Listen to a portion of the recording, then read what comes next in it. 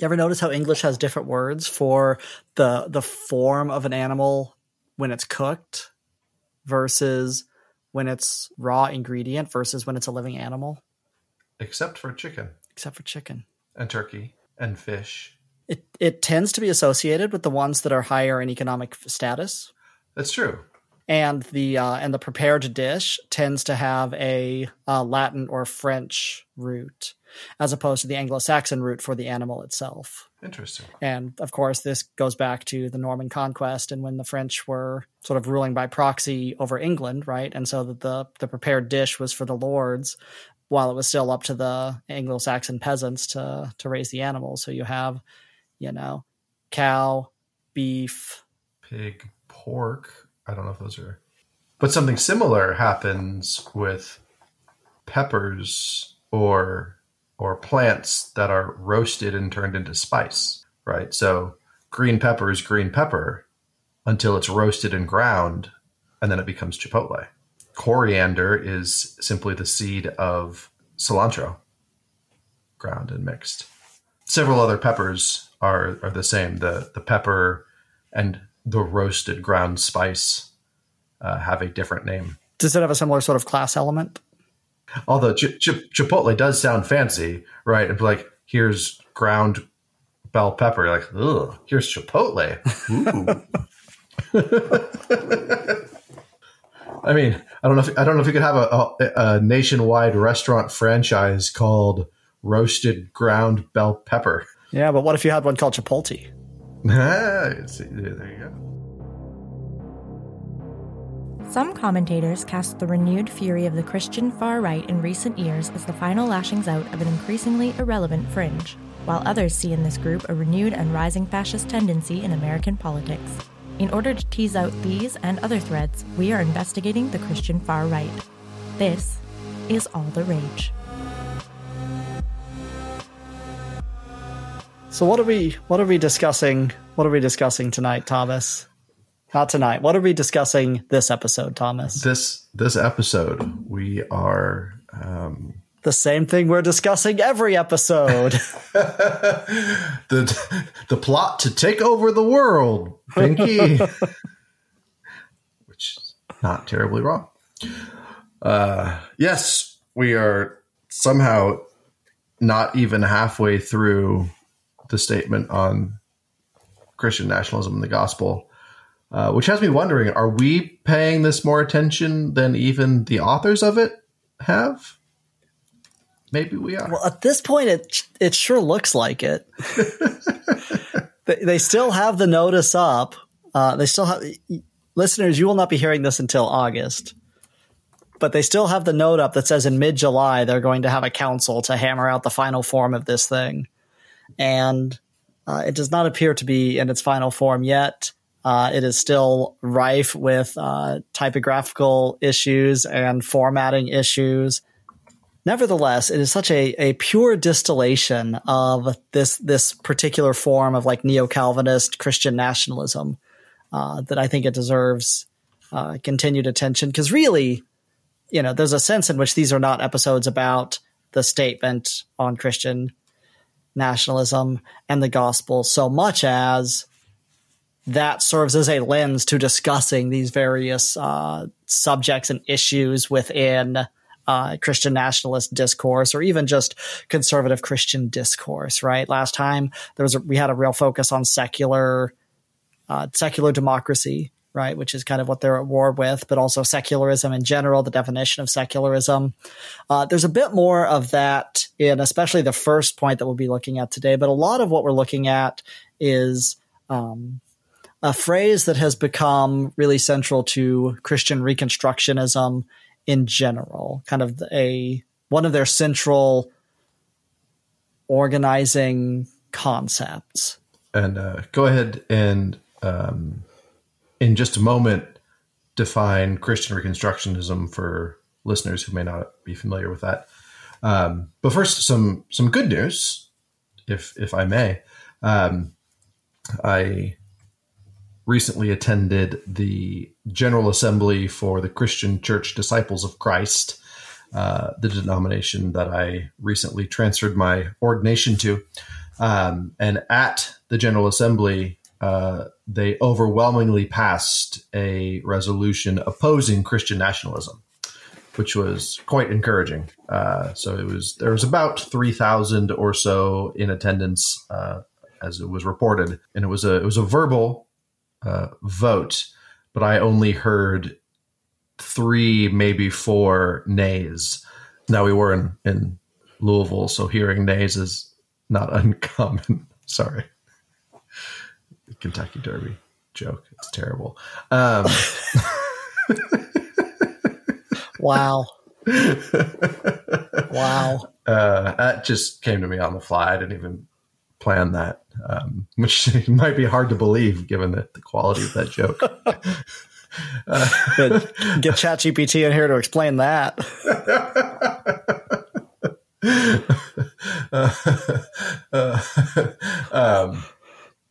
But anyway, so Disciples of Christ is a pretty well-known progressive denomination.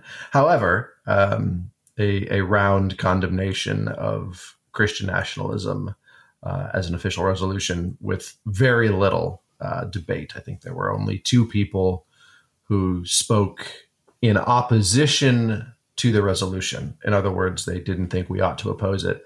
But one of them was because they don't want Christian nationalism to be co-opted by the bad guys. So they're like, no, we affirm everybody, and that's American, and so we should take back, Christian nationalism. So it was coming from still a decent place. And then somebody else who, very like, but doesn't this go against our calls for unity? This is divisive, right? To make us. So those were the only 2 who spoke against the resolution. Even several military chaplains in uniform stood up and voiced their support for the resolution to oppose Christian nationalism. So it was a very encouraging weekend to see them take such a hard stand. I don't know if they listen to our podcast. I don't know if we can take any credit for that movement. We probably can't. But, still encouraging nonetheless. Finally, someone started pushing back on Christian nationalism. and now it's turning into a real wave. That's right. No, that is great. How was the rest of the conference? Good. It was good. My first General Assembly with them. Some off the top of my head, there's a resolution. Well, that at the time of this recording has not yet been fully voted upon. It got sent back to for revisions, but there's an emergency resolution came about to condemn anti-trans legislation and protect the lives of trans people, which is encouraging. So yeah, it was encouraging. A full conference of people talking about promoting justice in all its categories, welcome and inclusion for everybody, open and affirming for LGBTQ folks. So it was the antithesis to what you might expect a conservative evangelical conference to be like, but firmly rooted in scripture and theology and Christian tradition with communion. So it was thoroughly Christian, yet full of justice and inclusion and welcome, which was encouraging for me, a breath of fresh air for sure. And I think gave me hope that the church has not been completely hijacked at this point. Well, that's great. That's kind of the opposite of what we're talking about now. Right. Yes. So yeah, why don't you explain Christian Reconstructionism, if you can, for our listeners who may not be familiar with that as a concept? Sure. Well, Christian Reconstructionism is kind of a specific form of what is more broadly referred to as dominionism. But the idea of Christian Reconstructionism, which is linked pretty closely to, we've talked about him before, but R.J. Rushdoony was a sort of a Bible scholar / crank who became really influential with a book called Institutes of Biblical Law, I think is the name, and is very influential in homeschooling circles. But they have a complete opposition to basically to democracy as such. And when they talk about Reconstruction, they mean kind of reconstructing this idea of a, former Christian control or domination of the total cultural and political sphere, right? That everything should be under Christian rule. So obviously a lot of overlap with the things we've already talked about in the statement, but they have an idea that, blasphemy, homosexuality, adultery can all be capital offenses executed by the state. So it's a pretty fringe, radical, far right movement. Reconstructionism is also, like, Gary North is a figure very associated with it, and they have a press. I'm trying to remember the name.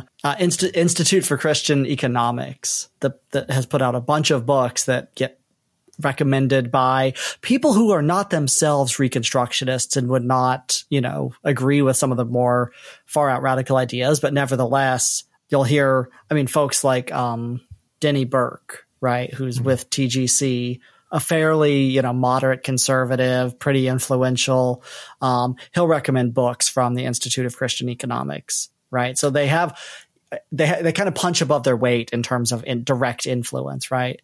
The Christian Reconstructionists, but they're, kind of more broadly, some folks who wouldn't agree with all of the details of the Reconstructionist movement, but are nevertheless kind of sympathetic to the overall movement or the overall framework, tend to take the label dominionist, which, like the name implies, suggests that it's the call of Christians to have dominion over all aspects of society.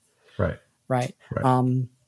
And so sphere sovereignty is this idea that's kind of central to Rushdoony. He didn't coin the term, but he used it and kind of built his political theology around the concept. And that is not the very next point, but one of the next points that we'll be talking about in the statement. Although the current form of the statement actually doesn't use that phrase exactly, right? They've cleaned up the titling of the affirmations to, not really distance themselves, but it make it just a tiny bit less obvious what they're referencing. Right, because somebody might look at sphere sovereignty and decide to Google that, and then associate it with some of the more unsavory things that came from Rushdoony. Whereas spheres of authority is a little bit more benign and innocent sounding, but with the same. Yeah, precisely. Yeah. So we were finishing up Article 7 in the last episode when I had a tornado warning at my house. So we'll jump into Article 8, which is the Christian nationalists' view of the purpose of civil government. So they start with the affirmation: we affirm that God's purpose for civil government is to establish justice for his glory and the good of all people. We affirm that unjust laws harm people and that just laws reflect the character of God and point people toward their need for a savior. Which, on its face is not terrible. I think we would also affirm that unjust laws harm people. I don't know if I would say that the purpose of just laws is to point people towards their need for a savior, in so much that just laws are to promote justice. Right. But all in all, right. Yeah. Well, it's this subordination of the significance of temporal existence, right?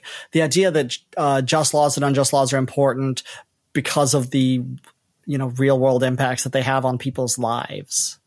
They're minimizing or brushing that aside in favor of no, just laws matter because they can point people toward their need for a savior. Almost the concept of, how the biblical concept of law functions in a lot of Calvinist theology, that the law is not there to point you toward what ethical life looks like. It's so that you'll beat your head against the law and recognize your inability to fulfill it, and therefore your need for a savior, right?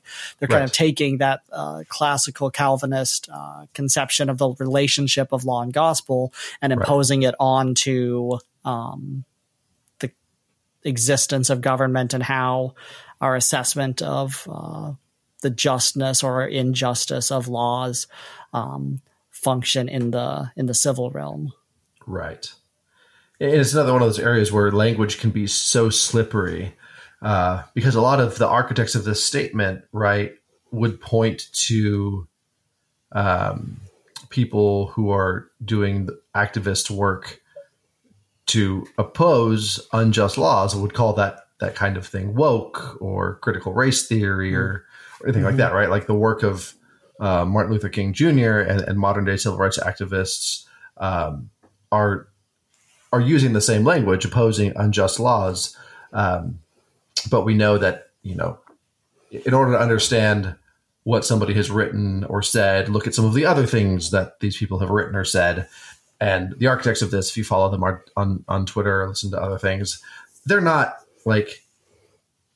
trying to end mass incarceration necessarily, right? They're not trying to look at the unjust laws that benefit white people and predominantly discriminate against people of color.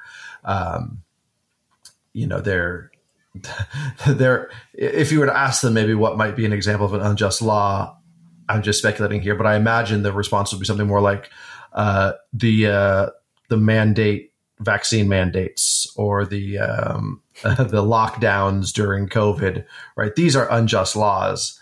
So there's a lot of no fault divorce. Right. Exactly. So when you start getting into the actual weeds and the content of what constitutes just and unjust laws, I think we see very different interpretations, applications. But on its face, it's not awful.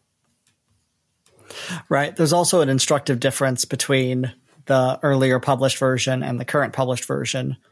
So now it ends, unjust laws harm people, and the just laws reflect the character of God and point people toward their need for a savior.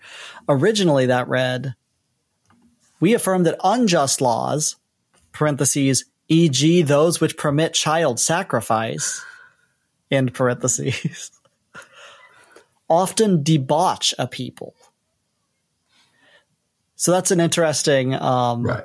It's not that the unjust laws harm people in terms of concrete harm to them, even though their example is a really extreme example of where an unjust law, if you can call child sacrifice a law, right? It's the allowance of, I guess, but that's a really extreme example, right? There is no realistic comparison between that and the laws of the United States. Well, but of course they'll say, yes. Right. They'll say, legalized abortion, right? Yes. Yes. But I think, and we pointed this out either last episode or the one before, but that there's a kind of a QAnon adjacent quality to a lot of this. That they kind of do think that there is a lot of child sex trafficking, child sacrifice, that kind of thing is a live, not just a live concern in the United States, but that's kind of what Christians should be focusing their attention on, as opposed to, things with measurable impact on society broadly, right? They've kind of bought into some conspiracy theorizing, I think, about what's common versus uncommon in the United States. But even when they use such a harsh example, they don't say that these unjust laws harm people, even though that's a case of measurable harm, but that they debauch a people. Right. Which should inform how we understand the word harm in the current version. I don't think they mean that it harms people in the sense that people can get hurt. I think they mean that it kind of creates a moral stain on that people. Correct. Right. That's their broader concern. Correct. which, and I don't, stop me if this gets way too deep into the weeds on this, but it's fascinating to think about this through the lens of Jonathan Haidt's work in The Righteous Mind, in his categories for moral philosophy, in the way that he sort of delineates between conservatives and liberals based on how they prioritize these 5 sets of values. And I'm speaking off the top of my head. It's been quite a while since I've read the book, but he identifies harm, fairness, purity, tradition, and authority. Let me look these up. It's pretty close. Yeah, harm and care, fairness and reciprocity, in-group loyalty, authority and respect, and purity and sanctity. Right. And so he talks about how, and he does this from a sociological standpoint. He's not a theologian. He's a moral philosopher, and studies it from a socialistic perspective. But he says that generally speaking, conservatives weigh all 5 of those relatively equally. Right. So something is moral if it follows traditional authority. Something is moral if it doesn't cause harm, if it's fair, if it doesn't violate community standards of purity and sanctity, and if it remains loyal to the in-group. Whereas people who are liberal tend to emphasize harm and fairness much more highly than the other 3. And so I think it's interesting, right, that the people who are the archetypes of this statement certainly would identify as conservative, and their thinking, their framework for this really fits into that. But they identify harm, as you've said, as some sort of violation of purity, of sanctity, maybe even authority if you get down deep enough. Whereas as we talk about that and we see harm, we think of concrete harm, measurable harm to people. And so it's just one of those examples of how people can use very similar words or identical words and mean very, very different things by it. And then the second half of that change is really just kind of cleaning up the language a bit. But, originally they say just laws have an evangelistic impact, which is kind of vague language. So then they change that to just laws reflect the character of God and point people toward their need for a savior. So kind of that dual use of the law, with very Calvin, as I said. Right. Yeah. And then so their denial, we deny that the purpose of civil government is to establish a secular, neutral, or godless order. We deny that any government is capable of neutrality, as every individual and system has moral preferences and functional gods, i.e., ultimate allegiances and ultimate standards by which they judge reality. We further deny that natural law is a different standard from God's moral and universal law, summarily comprehended in the Ten Commandments.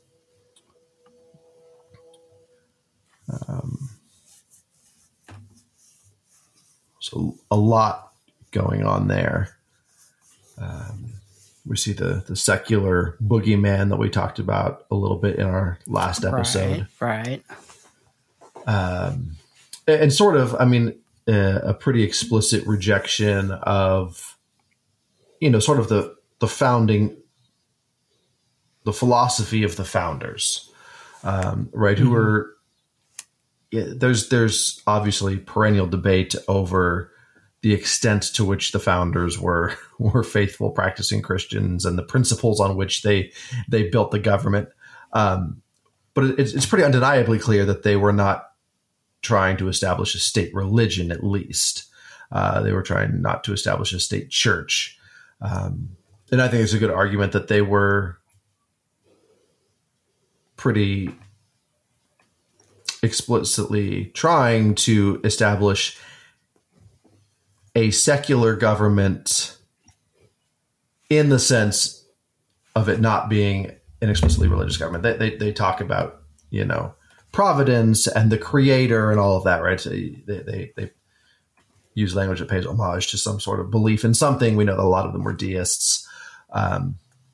But this seems to be a pretty explicit rejection of the predominant philosophy of the founders. Would you agree with that? Yeah, straightforwardly.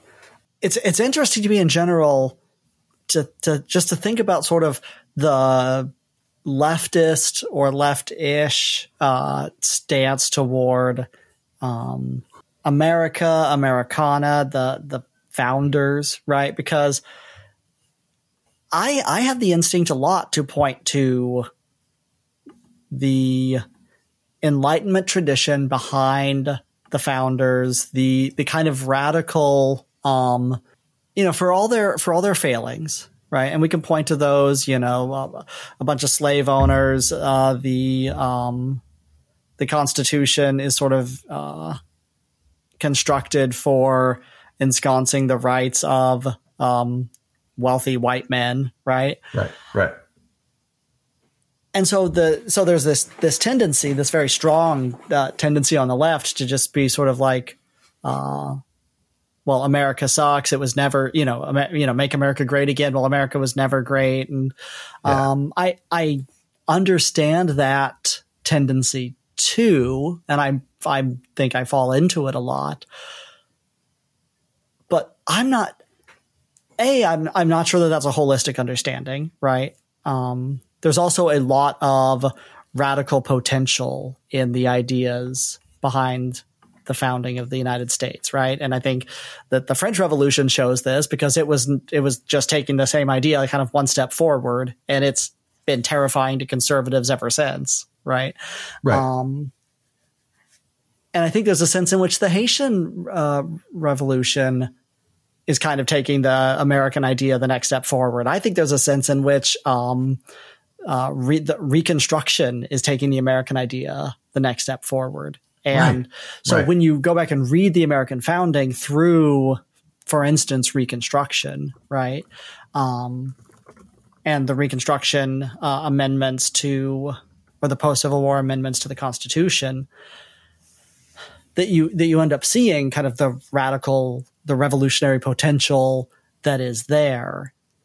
And, I wonder if the left is maybe not doing itself any favors by being staunchly anti-American, because that becomes something that, like, right here, we can see this is a far right group, a far right movement who can kind of join hands with the radical left and say, yeah, man, screw the founders. Right. They didn't understand anything. We hate democracy.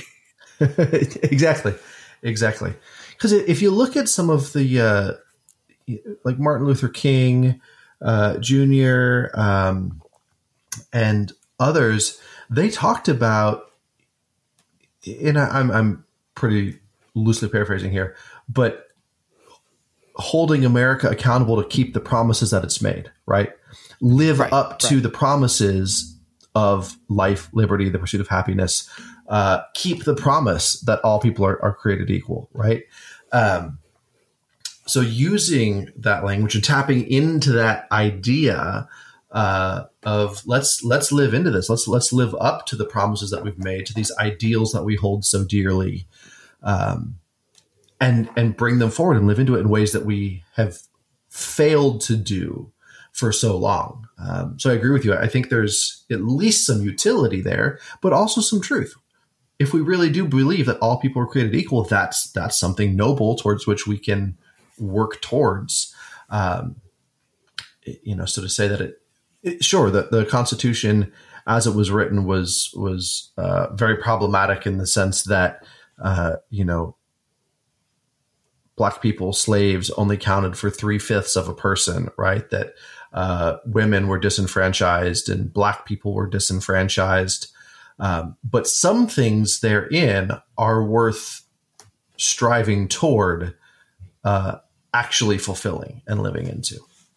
And then the second half of this denial, no, not even the second half, the middle of the denial, it's their critique of neutrality, right? And the critique of the concept of the secular as neutral, and basically saying that that's an impossible aim, because nothing is neutral, right? If you don't ensconce Christianity as the public religion, then you're going to have a functional religion. Right. What do you think of that and similar critiques?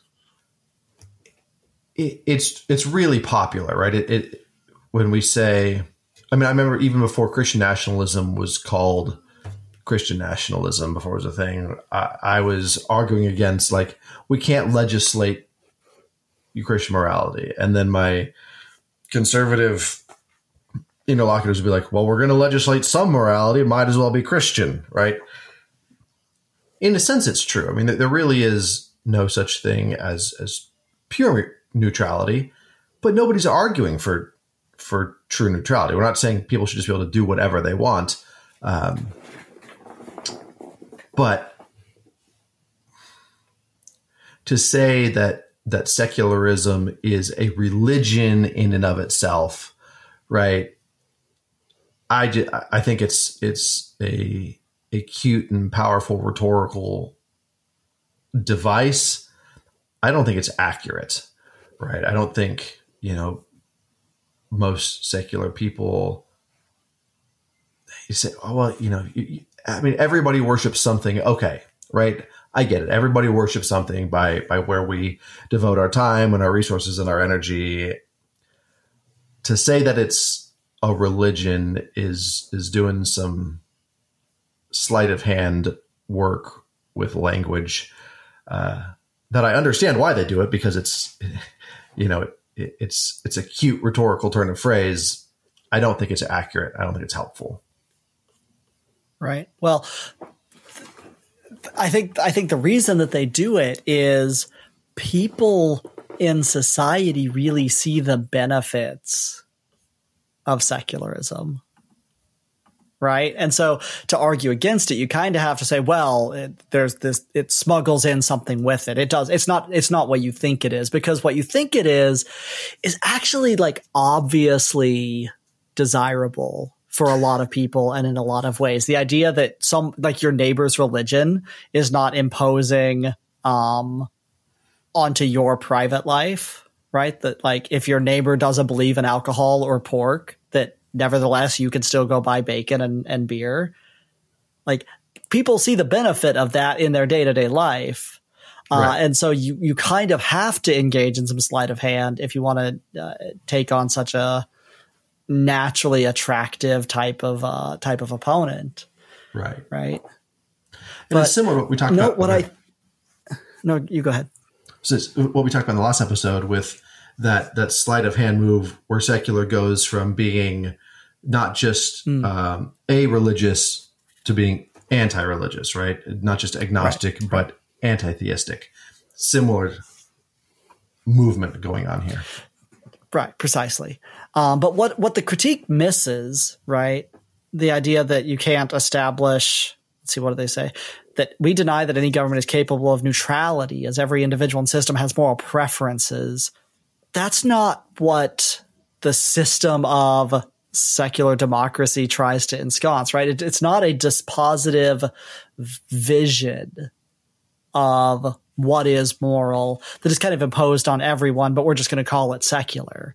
That's not what's on offer. What's on offer is that the public sphere is a site of contestation that we're all trying through our votes, but also through persuasion, through cultural influence, that it's various groups who are not solidly constituted groups, right?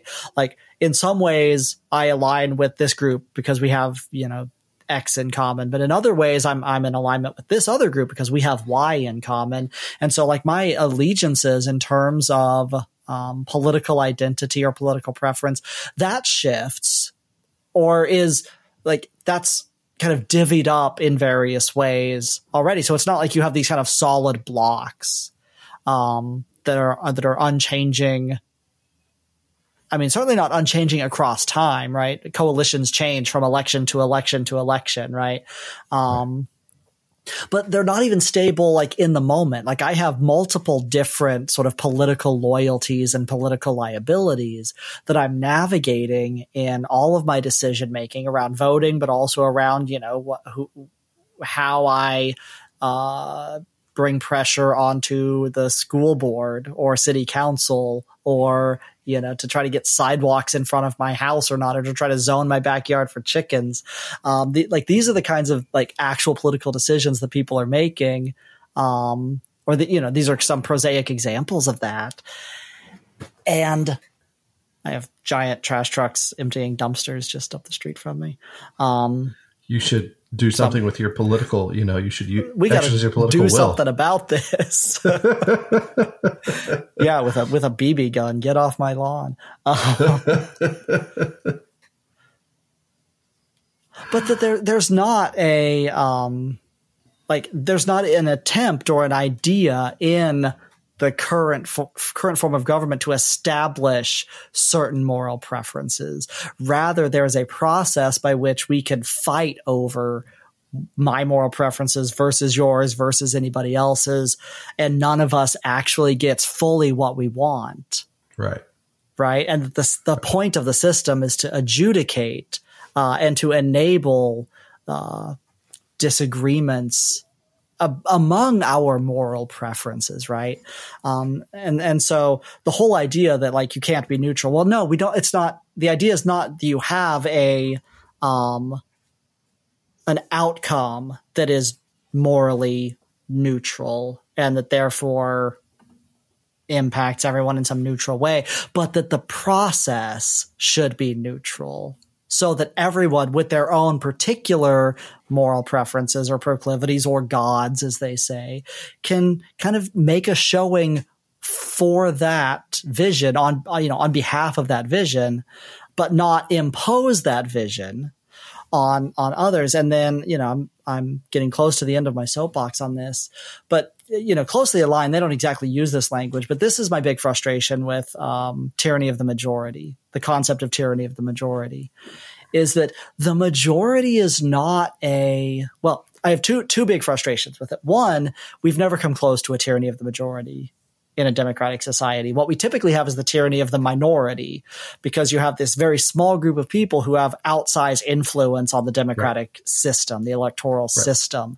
And so I would, but if I'm weighing my evils, I would much rather have a tyranny of the majority than have, these 100 billionaires who actually craft all of our laws and decide everything. And, so, I mean, tyranny of the majority, like that would be a step in the right direction. Right. But actually, the tyranny of the majority is not a problem. It does not exist, because the minority and the majority in a vibrant democracy are not stable, coherent categories. Right. Because you're not explicitly defined by being on the majority side or the minority side. Like, preferences shift, culture changes, coalitions come together. The idea of tyranny of the majority in a country where we have a two-party system and literally every presidential election is highly competitive and nobody knows who's going to win. Right. Like it's this constant seesaw. Right. And that's the nature of a system where you're appealing to voters and you can change over time.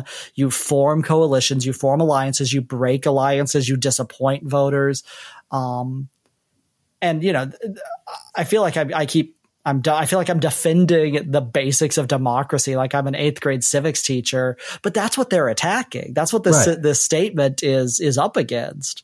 And so I feel like the 8th grade civics teacher is in a great position to say, kids, you think you've come up with a radical alternative.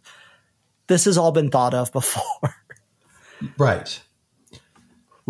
However, there is something to the fact that as a society, we do establish to some degrees ultimate allegiances and ultimate standards by which we judge reality, right? That has to happen for functioning society. We have to say, okay, like these are the kinds of things we will accept and these are the kinds of things we will not accept. And we do that through laws and customs and statutes and all of that. Rights frameworks. Yes. And so, I mean, they're right in a sense that for a functioning society, a society does need to say there are boundaries, right? There's some level of right and wrong. There are some categories to which we're going to say this is not acceptable behavior within our group, within our coalition, within our society. But the whole thing reminds me of that the paradox of tolerance. If you've ever heard that before, right? This idea that in order for that society that you've talked about to exist, where competing ideas can compete in the marketplace, there has to be a certain level of intolerance of intolerance, right? You can't have some people who say, I don't think women should be able to vote, and have a society in which women can compete in the marketplace, right? At some point we have to say, no, that's not acceptable with this vision for everybody to have equal say. And I think the authors of this know that, right? And so they say, well, since every society is going to have boundaries, every society is going to have some framework for morality and ethics, what is allowed and what is disallowed, that might as well be Christian, right? If it's going to be something, it might as well be Christian. It might as well come from the ultimate lawgiver and reflect the natural and moral law given to us, because why not? So I think that in a sense they are right. However, and I think they're right in saying that vision is incompatible with the vision that you've described of democracy, of a secular nation where all ideas are allowed to compete, because you can't have a society that is governed strictly by a particular interpretation of God's law and allow all ideas to compete in the marketplace and coalitions to form and break, and people to have a say. Those things are mutually incompatible. And so with that, I agree with these authors. Those things can't go hand in hand. I just think that they're choosing the wrong one. Do we want to get into the categories of law, natural law, moral law, universal law? Because all of those, those are big categories doing a lot of work that many people may not know. Mm-hmm. You know, these are pretty significant, especially within theonomy and theocracy and all of these things. You know, what constitutes natural law, what constitutes moral law. They use them as if they're just everyday phrases that everybody knows what they are, but they're really sort of fraught terms that can be used and have been used in pretty different ways. Well, sure. Yes. The general definition or concept of natural law is, this is going to be confusing because we mean law in terms of, like a lawgiver, right? So we mean it's all within the framework of morals, right? But natural law is that which is discernible by human reason, right? Is that the same definition that you operate off of? Yes. And so it's kind of the law, the moral law that would be perceptible by a enlightened philosopher, right? Like Aquinas deals in natural law. Right. You observe the world around you and it becomes clear through observation certain things. It's not just whatever is natural, right? But what creation and nature is tended toward. So a common example of natural law that's often used is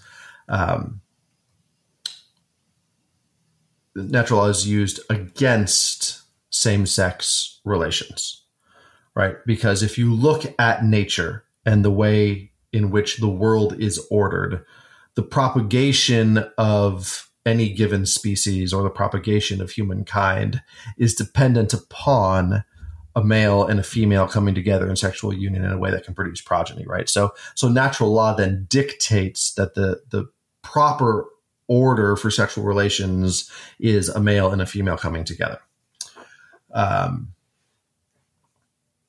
natural law theologians, will get more in depth than that. But I think that's a pretty standard example of the way that natural law is often used. And they'll use similar things in reference to, gender hierarchy, right? If you look at society throughout time, men have been the ones who have gone to war, have earned the money, have run societies, and women have been the ones who have been subservient, the helpers and all of that.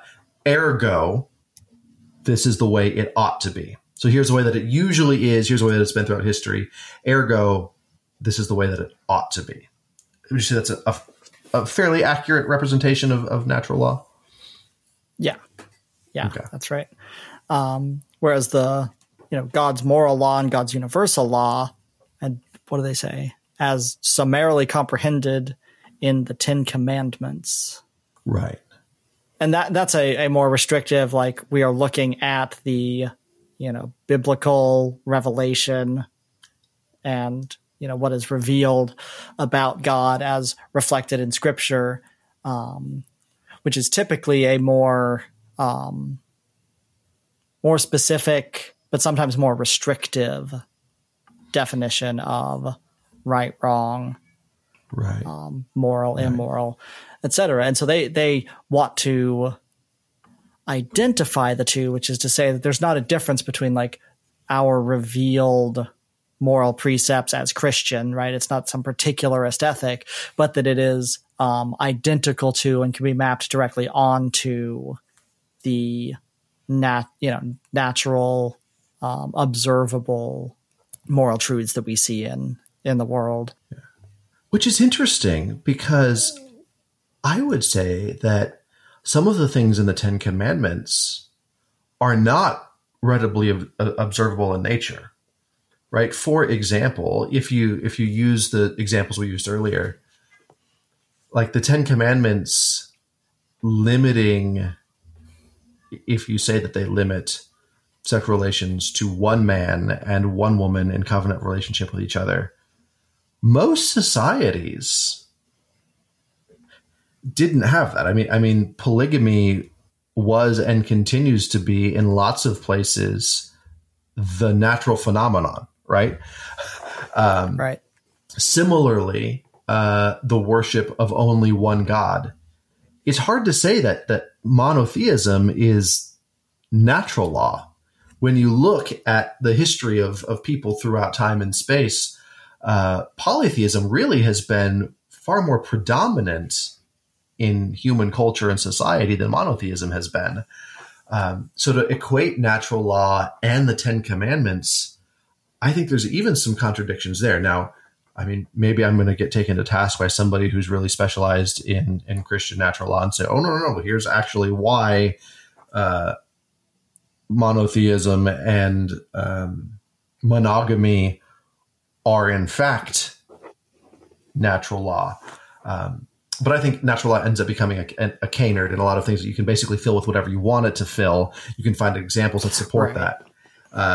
And it's not actually, it's not a distinct category because we could point to things like exceptions to the rule. Well, here are, we would say that gay and lesbian and transgender people exist in nature, right? They they happen, that they are real phenomenon that exist in nature. Right. Therefore, or we would say, look at these women who are gifted in preaching and leadership and administration, who can lead organizations and countries, who can fight in battle, who are sometimes stronger than men, as examples in nature that contradict the natural law. And they would say, oh, well, anomalies don't negate. So it becomes an empty signifier that doesn't really do. It's a canard and a cudgel to enforce a particular vision, regardless of how much counter evidence there might be. Right. Natural law is what seems to be the case to me. Yes. Yeah, exactly. Right. Exactly. No, I think the more interesting question for me is what are they trying to do by including that? Why this denial? Well, probably because, again, to undercut secularism, which says that we can determine for ourselves what is right and good and just and moral for our society, right? They're saying, no, there has to be some standard. So we deny that humans of their own volition can create the standard by which human conduct is judged, can create the moral foundation by which we judge right and wrong. I think they're probably getting at the idea. They're denying that there's any ability within a society itself, apart from some sort of divine revelation, to say what's right and wrong. Right. And in particular, denying that the divine revelation, as they perceive it, is like a tribal or sectarian or fideistic. It's not something that's particular to Christians, right? Like, it's not like we have our Christian view, Christian ethic, but that does not, but that's just one view among many, which is what it is in a secular society. And so if that is going to be an actual socially dominant view over others to the point that you can execute law on the basis of your revealed religion, then you kind of have to assert that actually, no, it also comports with, the God of the philosophers, right? Or with naturalistic reasoning. Mm-hmm. Right. This is what the intelligent atheists would believe if they were not deceived by the devil. Right. And then looking at the scripture verses that they cite, I feel like this is really some of their weaker work across the entire document, because really what it is there are several passages from the epistles, right? 1 Corinthians 10:31, Galatians 3:24, Colossians 3, 1 Peter 4, 2 Peter 3:18. 3:18 is kind of its own thing, but the rest of those, Galatians is kind of its own thing as well. That was not in the original published version, but came in later. And actually, I think it's probably the most relevant to what they're doing in this section. But then the 1 Corinthians, Colossians, 1 Peter passages, all three of them are really just sort of doing the same thing. The 1 Corinthians passage says, so whether you eat or drink or whatever you do, do it all for the glory of God. Colossians says, whatever you do in word or deed, do all in the name of the Lord Jesus Christ, giving thanks to God and Father by him. 1 Peter 4, each of you should use whatever gift you have received to serve others. That one really seems out of left field, but I think all three of those are kind of in the same category of basically just saying being Christian is not about just like religion, right? It's not just about like ritual, going to church, whatever. It touches all aspects of your life, whatever you do in word or deed, whether you eat or drink, right? It's all kind of in that key. Yeah. And so they're reasoning from that. I'm giving them a lot of credit here, assuming that the Bible passages are actually like the basis, and then they get to the affirmations and denials from that. But the idea is that they're reasoning from those kinds of like, your Christianity is not just a religious thing. It is an all of life thing. They're reasoning from that to actually civil laws are, that the purpose of civil government is to address all of life, right? That because religion is an all of life thing, there's not like the whole idea, there's not a neutral or secular part of the world. Yeah. So what's fascinating in this is you hear very similar type thing from, say, liberation theology, right? Or, so on both to use the binaries, the left and the right, you have very similar ideas, both pushing against this sort of individualized, escapist, personalized religion, which is just, I believe the right things about God so I can go to heaven, but no, my life ought to extend from my personal belief into every aspect of my life, right? At General Assembly for Disciples of Christ, I went to a Sunday service where William Barber preached, right?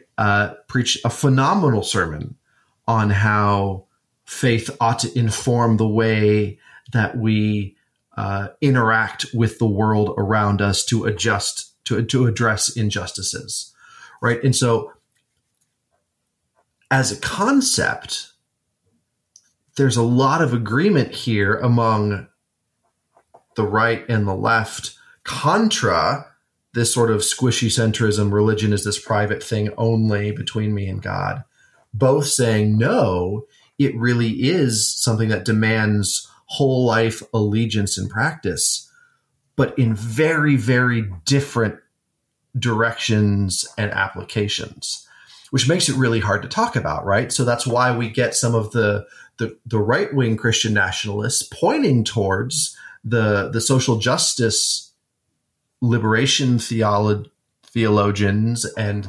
what we might say the Christian left activists, Jim Wallace and others, who argue that their basis for political engagement is the gospel of Jesus and the liberating word of Christ and all of that. So, well, that's Christian nationalism too, right? So, it puts people, and then you have the people in the middle who oppose Christian nationalism, and they point to both sides and say, I'm neither right nor left, but I'm diagonal.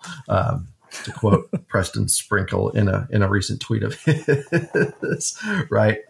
Or Scott Sauls, who was like, I'm too liberal for the progressives I'm too liberal for the conservatives, too conservative for the liberals, just like Jesus. So it's this weird whirlwind of, as you mentioned, competing alignments. There's areas where,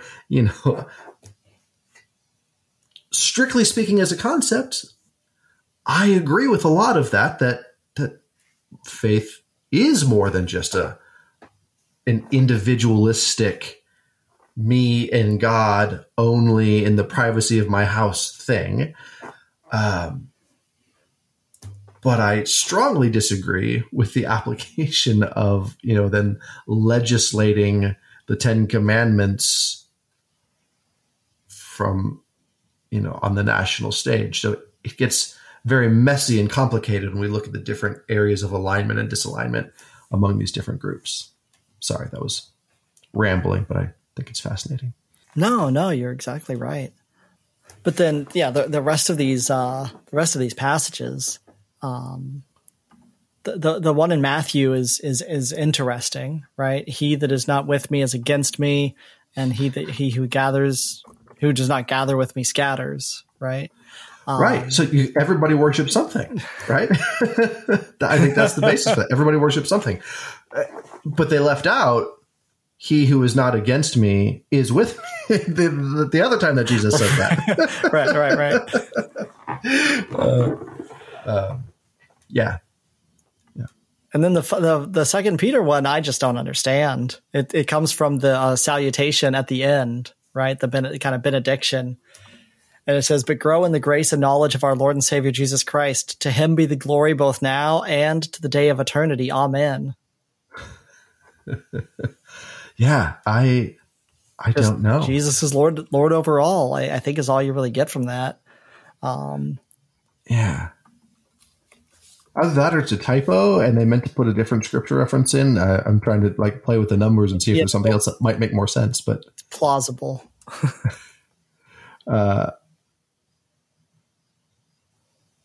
You have a good statement when your passages cause people to say, is that a typo? That can't be what they mean, right? Oh, wait, hold on.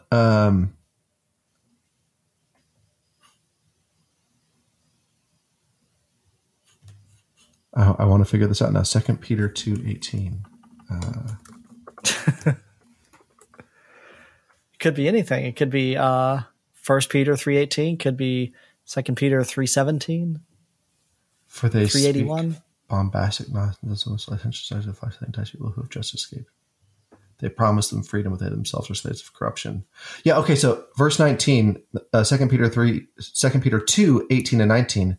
For they speak bombastic nonsense, and with licentious desires of the flesh they entice people who have just escaped from those who live in error. They promise them freedom, but they themselves are slaves of corruption, for people are slaves to whatever masters them.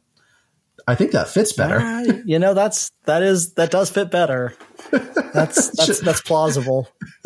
Should we submit this to them? Yeah, you need to submit this. Yeah, 2, 18 and 19.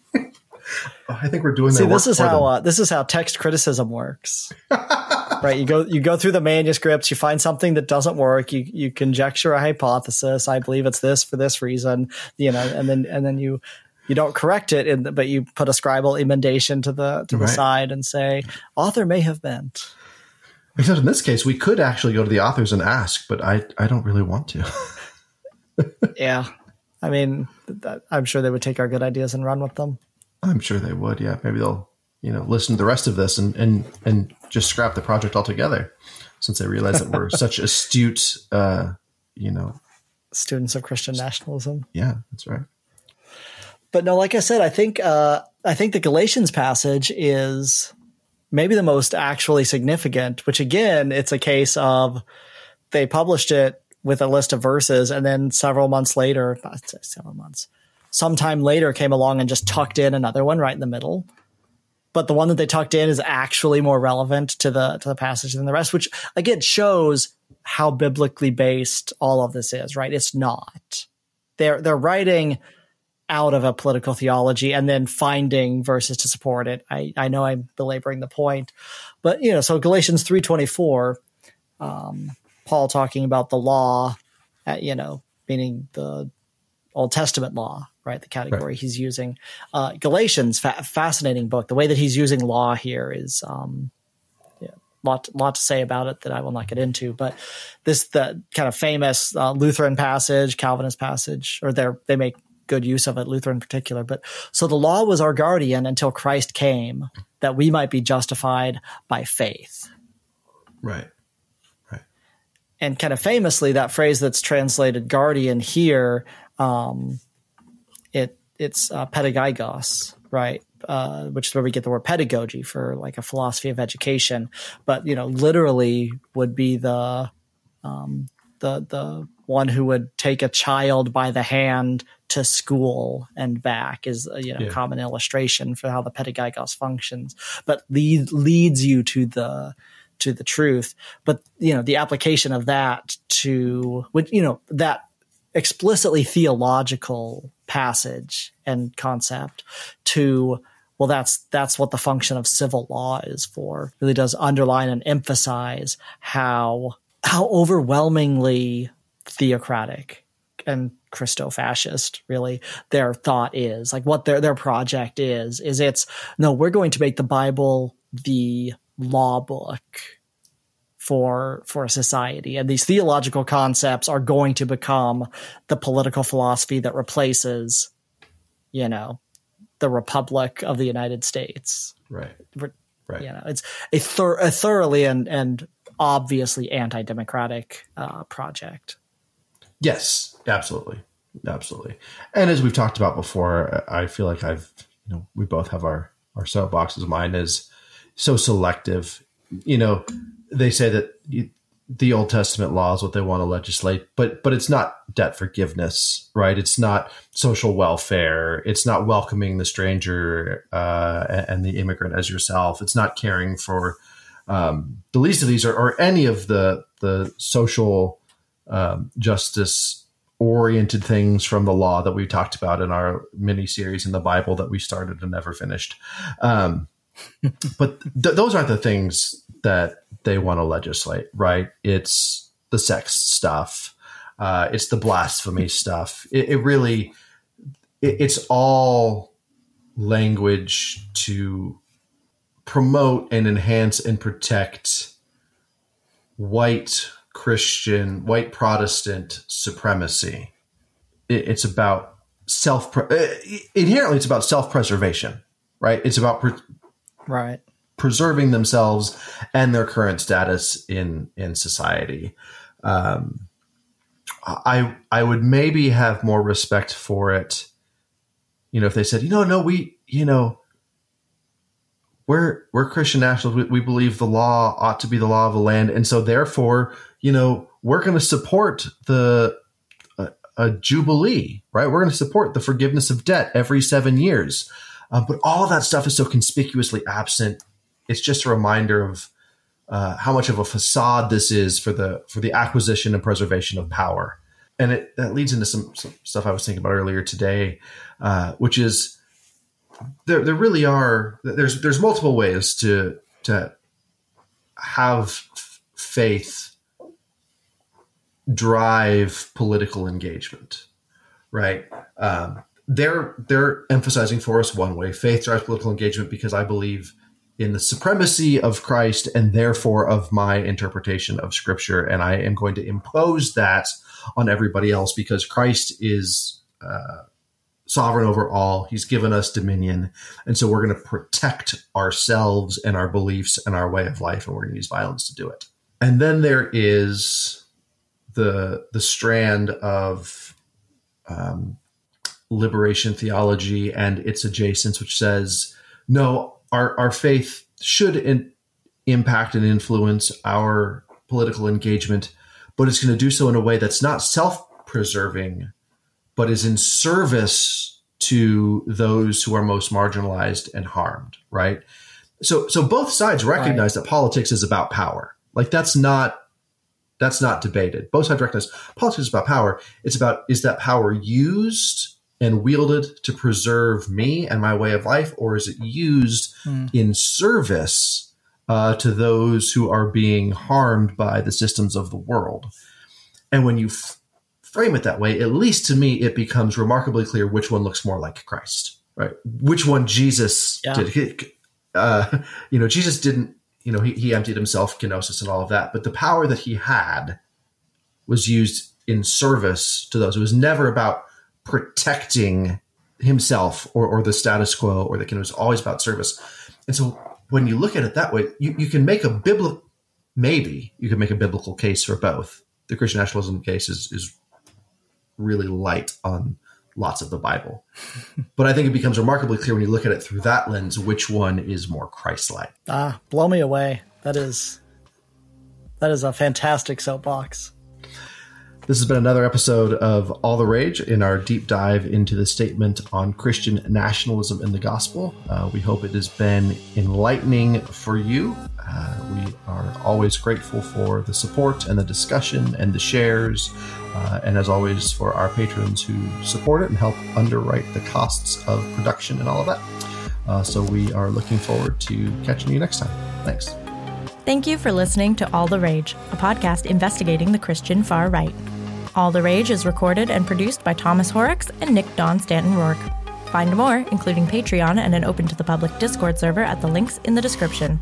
The intro-outro music is Dweller on the Threshold by Neilor, used under CC BY license. See you next time.